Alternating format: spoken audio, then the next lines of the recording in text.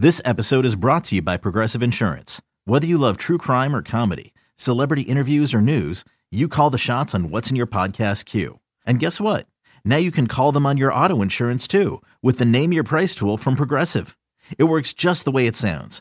You tell Progressive how much you want to pay for car insurance, and they'll show you coverage options that fit your budget. Get your quote today at Progressive.com to join the over 28 million drivers who trust Progressive. Progressive Casualty Insurance Company and Affiliates. Price and coverage match limited by state law. Another day is here, and you're ready for it. What to wear? Check. Breakfast, lunch, and dinner? Check. Planning for what's next and how to save for it? That's where Bank of America can help. For your financial to-dos, Bank of America has experts ready to help get you closer to your goals. Get started at one of our local financial centers or 24/7 in our mobile banking app. Find a location near you at bankofamerica.com/talktous. What would you like the power to do? Mobile banking requires downloading the app and is only available for select devices. Message and data rates may apply. Bank of America N.A., member FDIC.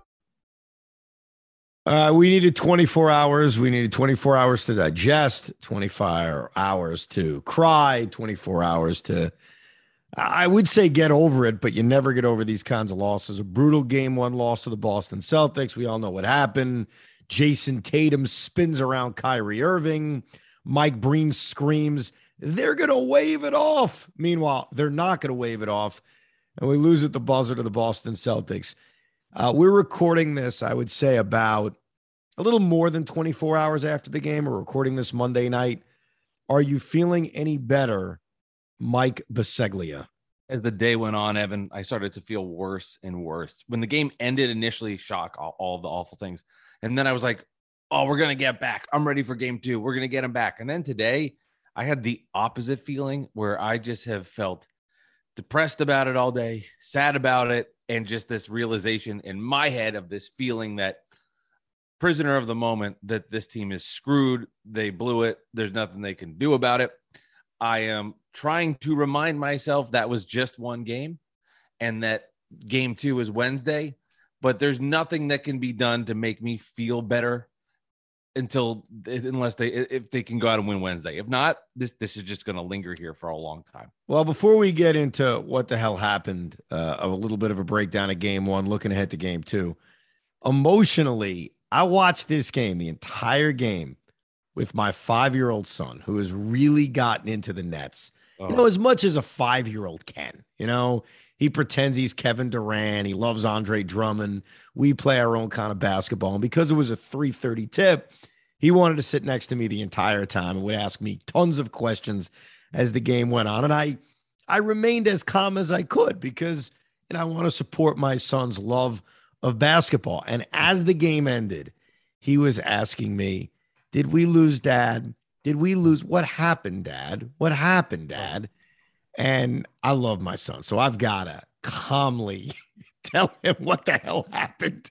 And then we quickly go downstairs from where we were watching the game to eat dinner. And he is now telling Abuela and Mom and his little baby brother, hey, guys, the Nets lost. It was really bad. Hey, guys, the Nets lost. It was really bad. So imagine experiencing it over and over again as my 5-year-old is repeating, we lost, as opposed to just moving on and trying to forget about it, eating a chicken parm dinner. I got my son repeating over and over again, we lost. It was really bad. Abuelo, the Nets lost. And my wife is trying to remind him, like, Jet, we get it. They lost. Okay. They lost. So emotionally, it was tough hearing about it over and over again. I got to tell you. Well, for your son, that has to be in the Mount Rushmore of bad losses as the Nets fan. I mean, that's got to be up there. I don't know at 4 years old if he could remember last season's game 7 versus the Bucks. Was it any therapeutic though to see your son kind of being like, this is kind of cute, or was it torture? So the way I would say that is it is therapeutic to realize and remind yourself that it is only sports. So I think having your son nearby is like a very quick reminder of this sucks. It's going to live with you forever. But I got my 5-year-old who loves it and he's innocent. And I think that helps a little bit, to be honest with you, because it's just, you got to remind yourself, as serious as we take all this, it is just sports. So I think him being nearby was a reminder of that. I'm going to take him to game 3 in Brooklyn. So, I'm fully throwing him into it only because he's so into it. Like, Yeah. I think when you have kids in sports, you show them what you love, and then it's kind of up to them to see how much they want to embrace it. And he's fully embraced it. The thing, I don't know if you felt this way, and I talked a little bit about this on the show with Craig on Monday. I keep hearing Mike Breen in my head say they're waving it off. And even though logically they were never waving it off because we watched it, clearly Tatum got the shot off before it hit 0. I keep hearing that in my head thinking, oh my God, they're going to wave it off. Oh my God, this dreadful moment for like 5 seconds is actually going to go away. Did you hear Breen say that? And did you think what I was thinking? I heard him say it, and then they showed it, and it clearly, but whatever, he got it off like 0.6 or 0.5. I heard him say that, and I said, there's no way he's right. Like, I was so convinced watching that in real time that he was wrong. So it has not replayed in my head. I have not done that. I have not been like that glimmer of hope for a second. I had to rewatch it, and I did it earlier today. I mean this. I did not know what happened. I like blanked on what happened between the easy Jaylen Brown layup, which was pathetic on defense there, which was the root of all of this. And then, of course, the Tatum layup to win the game. I forgot the play in the middle because I was so stunned. I legit went back and said, I don't know who took that shot. And I had to see it again. I could not remember. I've never had that happen before where I just was so frustrated with that final play. It all went blank. Well, okay. So before we even go back to the beginning of this game, let's go back to those final 3 possessions of this game. Kyrie hits the 3. They go up by 3. The Celtics take a timeout. And you're right. Out of that timeout, Jaylen Brown just basically physically abused Bruce Brown. He may have pushed off a little bit. They're not going to make that call. They attacked him. And it took how many seconds before the Celtics cut it to 1? But here's my reaction. There's 38 seconds left in this game. You've got about a 14-second difference shot to game. My initial reaction is you've got to attack. You've got to essentially play a 2-for-1. And the reason I say that is because if you go 2-for-1, you don't score. Same thing happens. Celtics take the lead.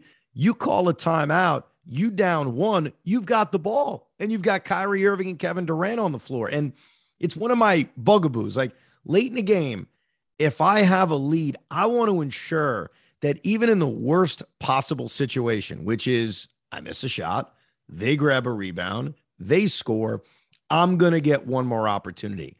And so that possession, even before Kevin Durant had to force a contested shot, and great defense by Jason Tatum. I mean, look, Jason Tatum played an outstanding game. And I'm not just talking about what he did offensively. His defense was incredible, especially on that final possession on KD. But even before you get to what was a very contested off-balance shot of prayer by Kevin Durant, of course, the Nets have no chance to grab an offensive rebound. I wanted to attack earlier in the clock. I think, A, you get a better shot by attacking earlier in the clock, and B, you ensure yourselves in a worst-case scenario, you get the ball with 5 seconds to go down a point. So right from that moment, from Jaylen Brown attacking Bruce Brown, fine, you've got a 14-second difference shot to game. You don't even have to rush it to get a good shot off and at least ensure another possession. That pissed me off, man. That doesn't bother me as much. To me, it's more of just the lack of the play that they had at the end, where it's Kyrie dribbling, and he was so brilliant, so I understand it. And then getting attacked defensively and having to kick to Durant, who had that tough shot. I see where you're coming from with this whole scenario thing, but if you just execute and have a good offensive play and do what you need to do down the stretch, the game is over. Yeah, but there was no offensive play. Dude, the offensive play was Kyrie Irving dribble. Goran Dragic is wide open. He doesn't even look for him. Then he gets it off to Durant, where Durant's got nothing. He's just got to throw something up. Well, I mean, clearly it didn't work. The Nets didn't win, and everything went kaboom. It didn't work at all. It was bad. But if you're going to go up there and rush, go up there, take that early shot. Now there's 20-something Celtics, 20-something seconds left, and Boston has the ball, and they're down.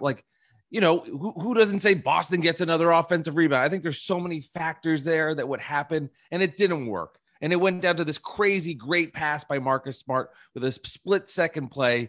But just just execute better and get the win, and not have to try to overthink all of this stuff and just go down there and make plays. You've got two superstar players on the team.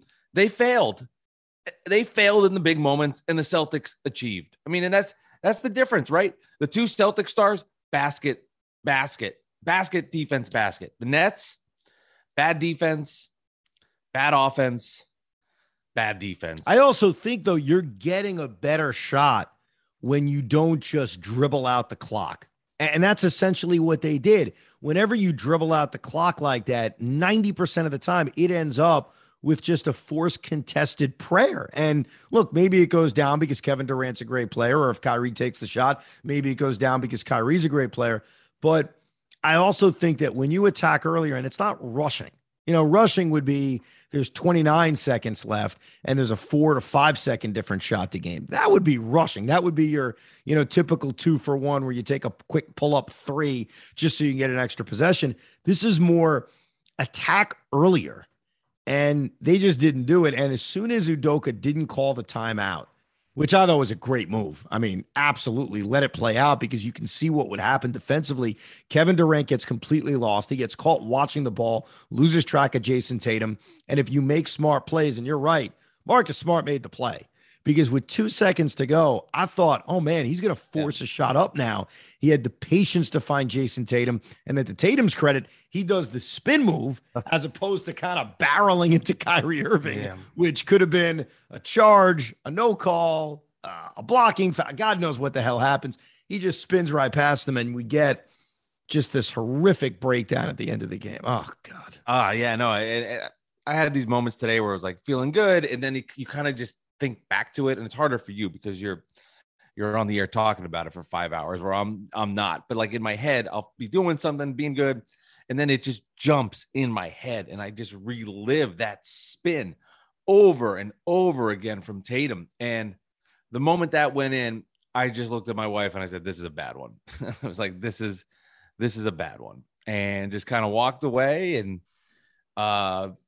tried to just kind of put it out of mind, and then just could not stop thinking about it nonstop. And just the opportunity that the Nets had to go into Boston, take game one after being down 11, 12, 13 points, coming back with that strong fourth quarter, getting an all-time type performance from Kyrie Irving, who was absolutely brilliant in the fourth quarter, and then losing it at the very last second and seeing the series spiral in your head is just, it's so frustrating. Like if the Nets lost by 11 and they never made that run, and it was like, we could play better, you'd feel better than what happened, because it was so damn heartbreaking to lose in that fashion and say, how do we regroup and get this done on Wednesday? Well, you'd have to think with a veteran team like this, with guys that have won before, that they're not going to let a game one loss completely let them unravel.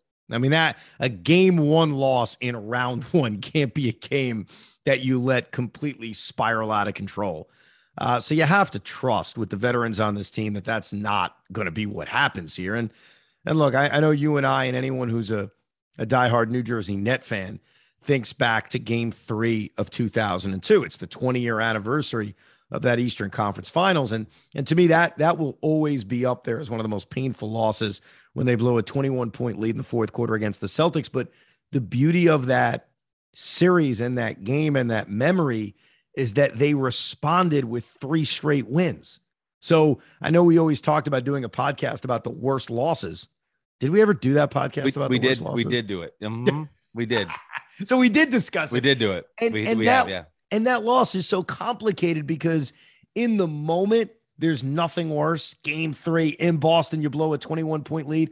But we later find out that game in a way galvanized them. They won the next 3. They won the Eastern Conference. So this is one of those games where it's all going to be about what happens next. I'm not saying this is going to happen, but what if the Nets responded with the next 4 games? Of course. We'll look back at this game and kind of laugh. But if it does turn into a spiral and they lose game 2 and we're always playing catch up in this series and we never win this series, then this is going to be the game we look back on and say, oh my God, what a freaking missed opportunity. Yeah. And in that series in 2002, it was the Nets' ability to get the win on the road in game 4, bring it back to Jersey, and ultimately win in 6, like you said. So for me, pointing what you kind of pointed out before is Does this team have a spine? Do they respond? Do they win? Because all regular season, they had putrid losses that were just daggers. But you were like, it's just the regular season. It doesn't really, it impacts as we're fighting for playoff seed, but not like this, where Boston's, first team to 4, huge difference. The Bucks loss was just terrible off the top of my head. And it never seemed like they got that galvanized moment. They had the nice winning streak to end the year to get to the 7th spot. And I talked about this with you on a previous episode. If they could get through round 1, they would grow up, and that would be like their regular season. We're in it now. So this is a microcosm of this little mini regular season for them. They're growing up. Do they go one way and say, bleep this, we're going to beat the freaking Celtics, we're going to get this together? Or do they crumble? And do they go in the other direction? Or is it somewhere in the middle? I want to see how this team responds. Game 2, first quarter. Do you let the momentum come out and the Celtics are up 31-22 going into the second? Or do the Nets come out, show something different, show something to get Kevin Durant going, and have a 28-22 lead, and you go, all right, that crap's behind us. Let's move forward. Let's get this done. A couple of things also from this game. Nicholas Claxton misses 2 free throws with 2.5 minutes to go in a tie game. That was a killer. And I know it's easy to go back, because in the course of an NBA game where over 200 points are scored, you can easily go to an individual moment or individual play. But during that just debacle of an early third quarter, when Kyrie Irving is trying to inbound the basketball underneath the basket and no one is in the backcourt to help, and he has to force it, and it's picked off by, I think it was Marcus Smart, who then jams it home. I think it put up Boston by 6 or 8 at the time. That's the kind of lazy, brain-dead play that we saw a little bit throughout this game, and we certainly saw throughout the regular season. They did this so many times throughout the regular season, not to that extent where it got that bad, where Kyrie Irving, with the clock was ticking at 5 and he had to throw it away. But I can't tell you how many times I saw Nick Claxton or Andre Drummond of late having to yell down the court like, ball, ball, ball. How is a professional NBA team at this level have that? I get it. It's going to happen. But that I have seen it probably half a dozen times in the last 20 games is remarkable. And I think at that point, Kyrie, it's as much as it sucks, you just got to call a timeout, because you can not lose. Those points are so precious. And as you said, like the Nets lose by 1, that's a dunk that was 2 points. You got to just call the timeout and say, we lose. It sucked. We didn't execute here, but we can't just give him a layup. It's not even just the 2 points. Because like I said, you can go through this entire game. You can find miss Celtic layups if you want, or miss open threes, or whatever you want to find, and say that's the difference in the game. I think what really pisses me off is this team has an arrogance to it. This team has had an arrogance to them throughout the regular season, and we've sort of brushed it apart and said, let's see what happens in the playoffs. Over the course of this game 1, over 48 minutes, we saw that arrogance. They came out, they were sloppy as hell. We saw them come out in the third quarter, sloppy as hell, to which they fall down by 15. We saw them kind of play very blah defense at times. We saw a lack of urgency. And to see something like that in game 1 of the postseason, even Goran Dragic called his teammates out on that.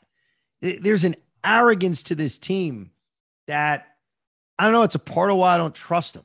As great of a player as KD is, even though he was off in game 1, as great of a player as Kyrie Irving is, there's an arrogance to this team that we saw throughout the regular season, and it showed its ugly head in game 1 of the playoffs. And if there was ever a time for those mistakes to not happen because of the urgency in the moment, you would think it's game 1 on the road against the Boston Celtics, and it popped up, whether it was in the third quarter, whether it was early in this game in which they were turning the ball over at will. And look, is some of it the tenacious Celtic defense? Yes, we have to give credit to the opponent. I acknowledge that, but some of it was their own doing.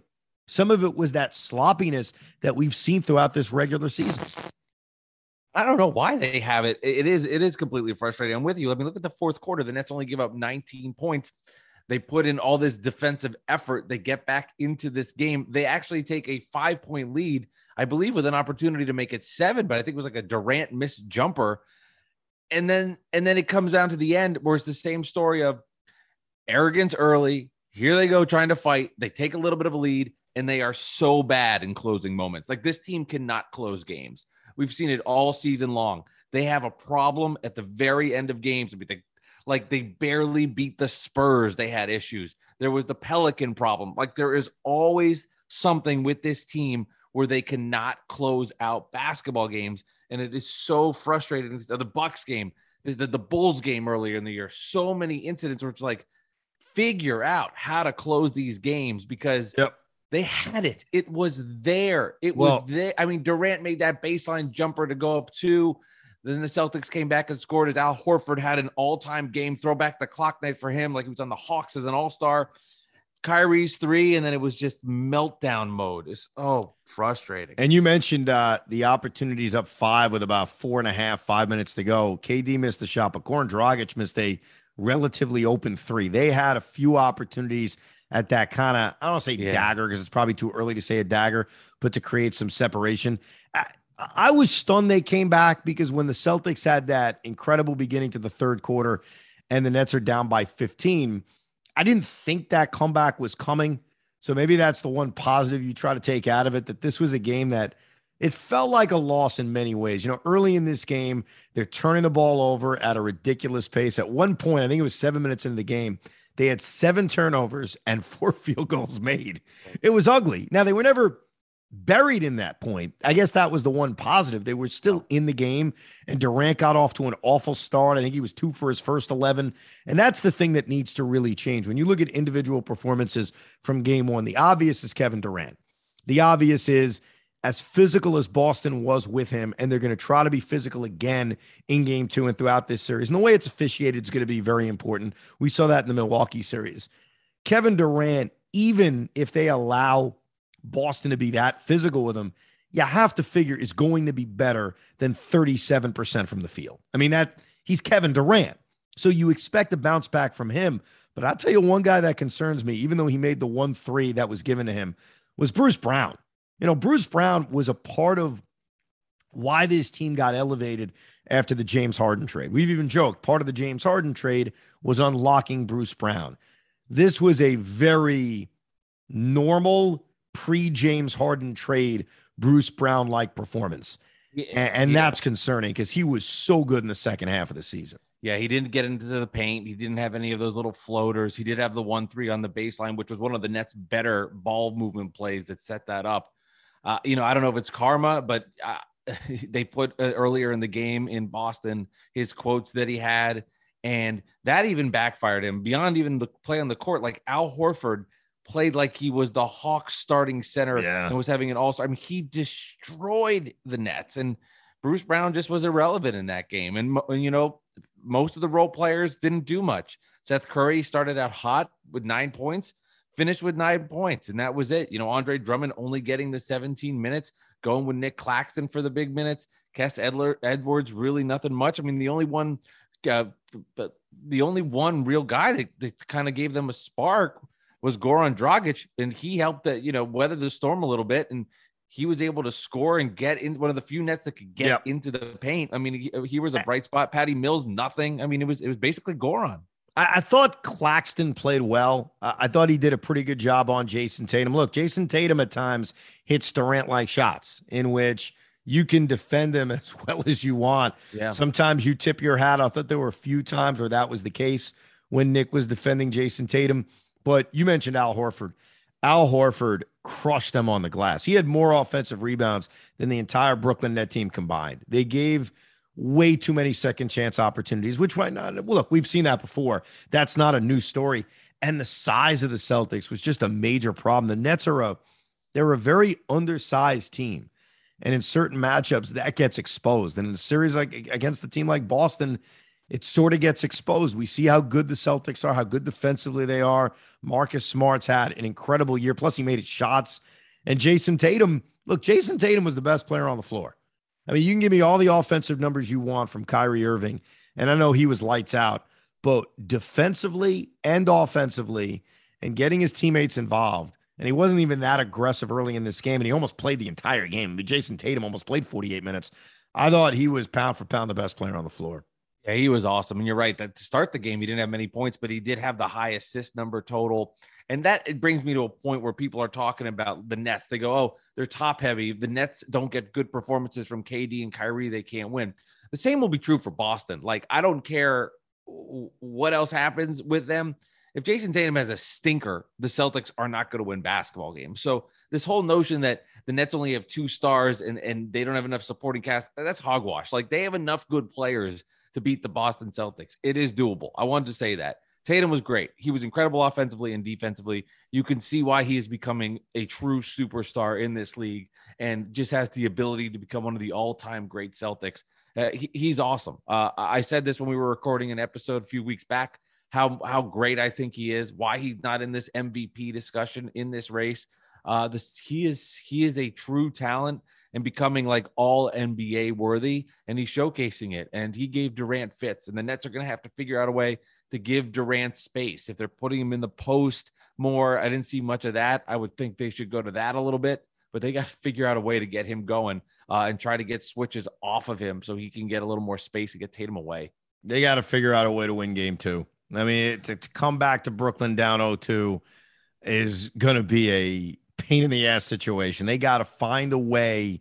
And you mentioned it before, come out first quarter. And this team has been notorious for slow starts, but come out first quarter Wednesday night and light this team on fire. I mean, they've got to. Kevin Durant's got to come out red hot, and they got to come out and kind of send a message to this team. They got to find a way to steal game 2. And if they do, in a lot of ways, it could erase what happened in game 1. If you can somehow get the split in Boston, you come back Saturday night to Brooklyn feeling like, okay, ultimately we did our job up there. And the Celtics are not scared of the Nets. I don't think many teams are at this point, but they have now proven that they can beat the crap out of the Nets. We saw what happened in the first game with Kyrie and KD together, similar to this game, but not as excruciating. Celtics pulled away late, got the win by 4 or 5. Earlier in the season in Barclays, when the Nets had nobody and they're being run by James Johnson, the Celtics went up by a score of 22-1. I realize those weren't the same Nets that are out there, but the point is, if you have a track record now this season of just constantly beating up Kevin Durant and the Kyrie Irving Nets, they're like, I see them with that edge of excitement to go out and prove people like, hey, we're going to beat the Nets. And I'm hoping that the Nets can somehow have that, like you said before, that same feeling and lose a little of this arrogance, which is nonsense, to just go, we want to prove that we are the best and we can do this. Well, and just come out there and light the world on fire. I know there's examples, the Celtics, obviously in 2008, the Miami Heat, though they did lose their first time around. Sometimes you got to lose before you win. And it was one of those things we talked about last year after losing game 7 to Milwaukee, even though this net team is so different. Like, yeah, Kevin Durant is still there. Kyrie Irving is still there, but a lot of the roster is completely different from a year ago. But sometimes you've got to lose. You have to take a step back before you take a step forward. The Bucks finally did that last year, and it feels like the Celtics are starting to do that now. This was a team that was kind of head of course a few years ago when they got to the Eastern Conference Finals. When Kyrie Irving was hurt, they obviously lose Kyrie Irving. They have all those injuries last year in the first round of the playoffs. They feel like a team that has suffered enough and has learned. Jaylen Brown has gotten better. Marcus Smart's only gotten better. We talk about Tatum and the level he's playing at, that this is a team that's ready to take that next step. So it's scary as hell, man. Look, it's very tough to be confident right now. And I think from afar, when you see the names Kevin Durant and Kyrie Irving, it's kind of like in a basic opinion to say, well, Kevin Durant and Kyrie Irving are great. They'll figure it out. When you watch this team every day, this is a very difficult team to trust. This is a very difficult coaching staff to trust. This is a very difficult roster to trust because they haven't played that much together. Now, this is not a team that's really battle tested together. So I don't know, maybe it's just being negative as a Net fan. I just have a tough time imagining that this team is going to be able to win 4 to the next 6 games against a team that's kind of battle tested together in the Celtics and have been playing great basketball over the last 3 months. It's tough to trust this team. And the problem now, Evan, is that we have seen the Nets have so many bad losses over the last year and this year that in your mind as a fan, I'm not saying as a player, and I'm not saying how Durant could approach us and how he's going to feel, but as a fan, you just see the collapse versus Milwaukee. You saw game 7 last year. You saw now what happened versus the Celtics. And these games, you just keep going through it. And now, like, I'll be honest, when the Nets get close to the final at the end of the game, if it's game 2, I, as a fan, am expecting them to find a way to lose. And I just expect that Al Horford will get an offensive rebound. He'll kick it out, and Marcus Smart's going to hit a 3. Or the Nets will come back, and Kyrie Irving will take a shot, and it'll hit off the back iron. Like, in your head now, you're getting to the point where it's, how are they going to find a way to lose? They're good enough now. We've seen, like, and we saw that comeback where they've a lot of talent where they can make runs, but the closing of the games, they're just, if it's a lack of consistency together, if it's a bad coaching staff, whatever it is, they find ways to lose big games all the time. Which is remarkable. I think we figured when Kevin Durant and Kyrie Irving are on this team, they're going to be the ones closing teams out. They're going to be the ones winning these close games. And you're right. We're starting to kind of collect this catalog of brutal losses. Now, nationally, and even with the show I did during the afternoon, the lead story about Boston, Brooklyn has been Kyrie Irving and him giving the middle finger to fans and whatnot. Personally, as a fan, I don't really give a crap. I got to tell you, I have no problem with him giving it back to fans. My priority is you backing it up on the court. Like, if this was affecting Kyrie, if he had a 2 for 19 game, I'd probably be ripping him, saying, you know what? Stop worrying about going at it with fans and just play your game. But for the most part, he played well. I mean, he's the one who had the superstar effort in this game, obviously, much more so than Kevin Durant. I mean, he dropped 39. He made a ton of threes. He made every freaking free throw he needed to make. And I even thought defensively, for the most part, he played a really good game, despite the, Olay defense on Tatum on that spin move. So as long as he's playing well, I don't really care. He can go at it with the fans all he wants. But what'd you think about what was going on the other day with that? I have the same exact feelings.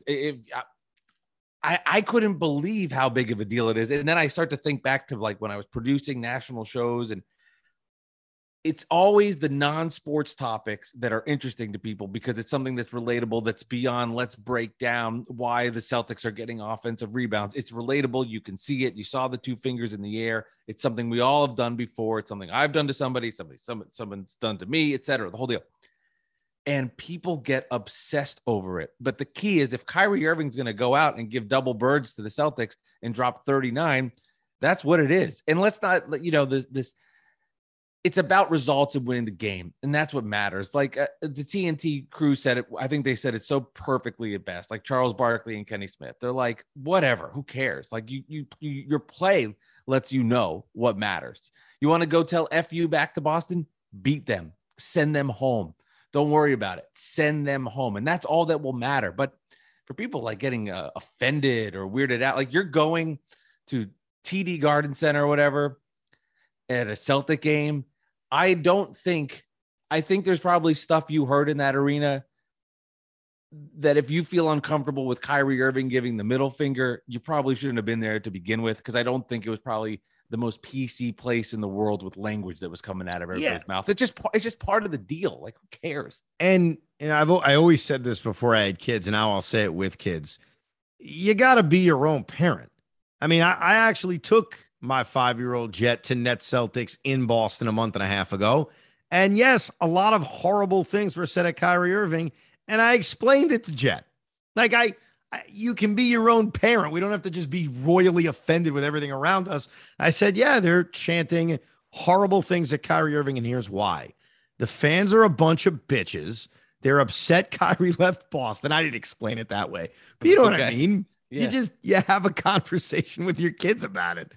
And Kyrie's human. I mean, he's a human being, and he's showcasing that why. And now, am I saying is it the best approach, and is it getting under his skin? Yes, it's getting under Kyrie Irving's skin. But if he's going to go and drop 40 points every night because they're pissing him off, good. Like, keep yelling at him. I had a lot of Celtic fans I've good Celtic friends, and they were texting me like, I think we should start saying nice things to Kyrie on the court so he stops playing like this. Right. Look, for you and I think for anyone listening to this, it's just about winning. That's all it's about. That's it. Craig was asking or saying this to me and Net fans for Saturday, and he was actually being supportive in this, saying, hey, you guys got to give it back now to Boston. You guys got to have like a crazy atmosphere Saturday night. What I was explaining to him was, look, I think the atmosphere will be fine in Brooklyn. We've had some great playoff moments, but we don't hate anybody on the Celtics. Like, do we hate the logo? Sure. Do we hate some of the Celtic fans and their history? Absolutely. But other than him being a competitor, I don't hate Jason Tatum. I don't think you hate Marcus Smart. We respect these guys. We don't like them in terms of they're the competitor, but we can't match the atmosphere in Boston in terms of disliking a certain guy because we don't dislike certain guys on the Boston Celtics. All we can do in Brooklyn on Saturday night is cheer as loudly as we can for our team. But we have to it's not going to match what's happening in Boston because they clearly, for personal reasons, hate Kyrie Irving. He lied to them. He left them. They hate his guts. There's nobody on the Celtics we hate the guts of. No, we just have to show support for Kyrie Irving and having his back, being loud and being vicious and doing what needs to help the Nets get a big win versus the Celtics. Like to me, the biggest net anger in recent playoffs was Ben Simmons, right? When Jared Dudley was doing that whole thing, come get me.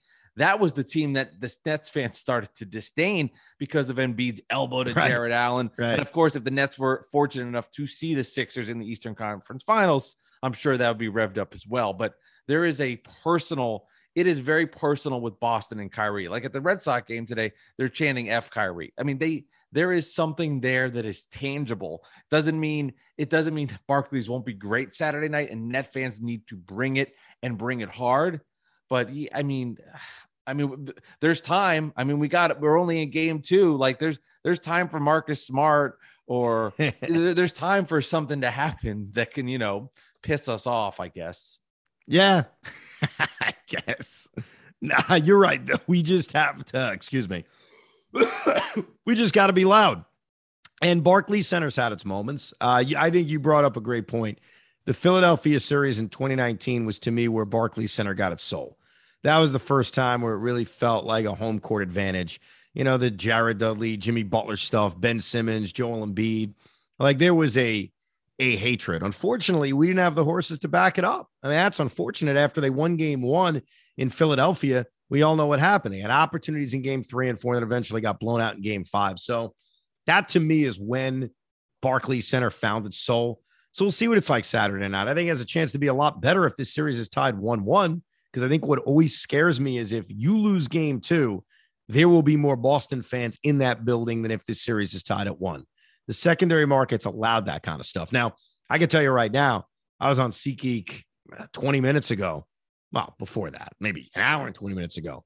It is a red hot ticket. I mean, the get-in price is almost $200. So it's a very hot ticket, but we'll see what this series looks like once we get to that point. Are you thinking at all about Ben Simmons? I know, look, could they have used him on the final possession? Absolutely. But I still can't take the Ben Simmons thing serious. And I see these reports of, he's great shape. He's feeling good. He hasn't been in pain. He may play game 4. He's still a theory to me until I see him play, until I see how he's used, until I see how effective he is. The whole Ben Simmons thing is just one giant theory. Well, I was totally thinking about him before game 1. The game 1 loss happened, and all I've been thinking about is the 42 seconds of hell. So I haven't thought about it recently. I do think he's going to play. I think all these smoke signals that have been sent out from Woj and Shams as we've seen gearing up to the moment, I do believe he's going to play. Now, what is he?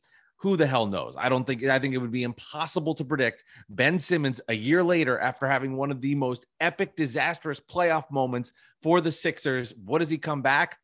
Who knows? That I couldn't tell you. But I think he does. And I think the upside's there where it's like, why not even try, at least see what he can do? Maybe something clicks. Maybe it doesn't. Maybe it's really stupid. And then he doesn't play as many minutes. But I think he's going to play, and I think you at least give it a chance to see what it looks like. And he basically just becomes James Johnson 2.0, where he's bringing the ball up the court. He helps with rebounding, but he's a much better version of what James Johnson was, and you take your chances with 10 to 15 minutes a night. So what's your confidence level for game 2 Wednesday night? Not good. I mean, I'll just be honest. Like that game really gave me a sucker punch. Maybe I'll have a little bit more of a feel on Wednesday when they get going, and I'll probably perk up a little bit. But right now, after feeling that like in my head, I just see the arena explode with excitement. And then I just see it continuing into that first quarter. And it's hard. I know Net fans on Twitter will be like, you're so negative. This team's like, I'm sorry. It's hard to envision. It's just, I'm confident in the sense of like, I'm going to go in there and I believe in this team I'm hopeful, but I don't know if I'm confident. Well, hold on. Before anybody says, oh, you guys are so negative, let me ask this question. Last year, before they lost to Milwaukee, I totally get saying, hey, how can you be negative? You've got James Harden, Kyrie Irving, Kevin Durant. It's a super team. They're unbeatable. You're just being negative. Fine. Okay, and we saw what happened. Team couldn't stay healthy. They blew a 2-0 lead. They came so close to going up 3-0. We all know what happened. Now we have this season. The James Harden debacle. They trade James Harden. Kyrie Irving's part-time. Kevin Durant gets hurt. Even healthy over the last few weeks of the season. They've won the games they needed to, but at times it wasn't overly impressive. They've lost brutal games. You mentioned the Milwaukee game. What have we seen? And I would ask this to anybody who says, oh, you're too negative. What have we seen that should give us positivity? Like, what have we seen from this team that should make you and I on a rainy Monday night after a kick in the ball loss say, guys, we got it. I've seen enough of Steve Nash. I've seen enough of this team close teams out. Like, what the hell have we seen that should make us super freaking positive? I'm so goddamn curious to know what the hell we've seen as fans. Not what Kyrie Irving did in Cleveland, not what Kevin Durant did 4 years ago with Steph Curry. What have we seen as Net fans over the course of this season that should make us believe, oh, don't worry, they're going to win 4 or 6 games against the Celtics? I'd love to know. Yeah, I don't have an answer for you. That's why it feels like a repeat is coming and the crap is coming and you can't stop it. And if they can grow up in this series, this is it. But until they do, it's just like you said, it's an impossible feeling to just believe in them.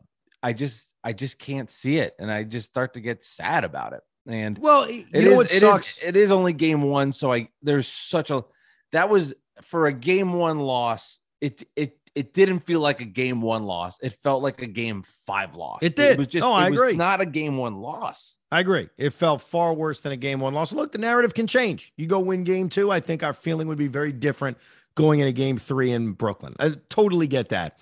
But for anyone who says this is just unfortunate, they're matched up with the Celtics. Look at Philadelphia. If the Nets were matched up with Toronto, things would be so different. Well, that's their fault.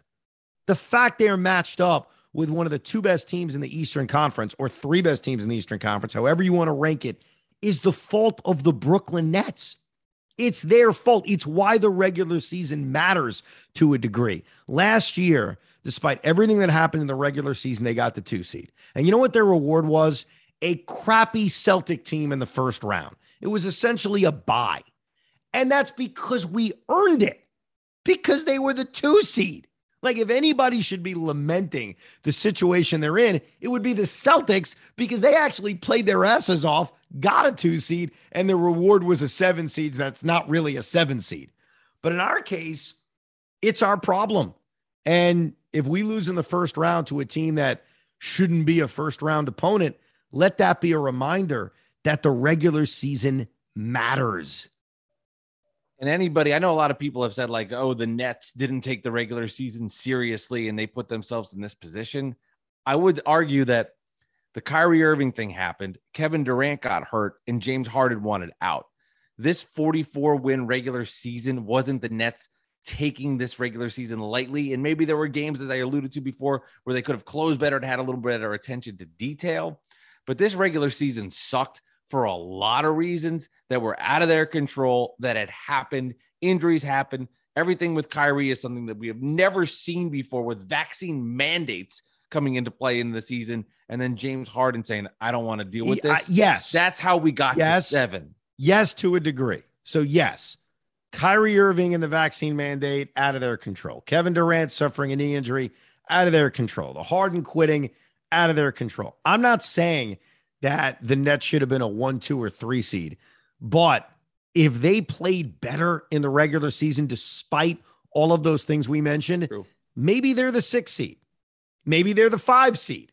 Maybe now, obviously, being the 6 seed wouldn't be a big help because you're matched up with the Bucks. Right. But you know what I mean? If you're a few games better, we saw how tight the Eastern Conference was. It could very well lead to a different situation. But you know what? It's not even the point anymore. Yeah. This is the situation they're in. And right now, we need our hero. We need our hero, Kevin Durant, to come out and have a huge game 2. May not have to be like game 5 against the Bucks last year, but they need a better version of Kevin Durant in game 2 and just eliminate the feelings of game 1 by winning game 2. That's it. It's, sometimes it's that simple. Go win game 2. Do you like in this case that you had to wait an extra day for Wednesday to get you like feeling a little better, feeling a little more calm, or do you wish it was tomorrow night? So Tuesday night. As a human being, I wish it was as soon as possible. As a fan, if this was a video game, I'd say let's play it immediately. But taking a step back, it helps Kevin Durant and Kyrie Irving to have an extra day. They are the older team.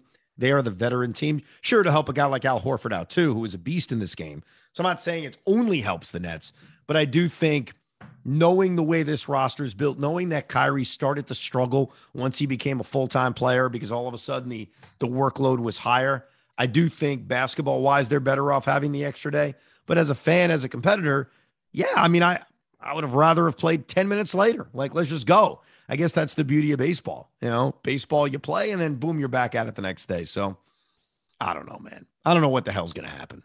But do you feel better? Did this it did. podcast service therapy? It did. And I avoided everything today from like TV and radio. I just could not deal with it. I used to do this when I was a kid. It was like after bad losses. I know for a lot of people, it's great. And I respect it that they go to the radio because it helps them be therapeutic. I'm like, let me put on something else. Let me put on music and get away from it. But this, yeah, it helped to vent. It helped to say what has been kind of just running through my brain just nonstop over the last 26 hours. Well, hopefully the next time we chat, we're in a more jovial mood. That's the hope. I hope so. Thanks for listening to the Brooklyn Basketball Podcast.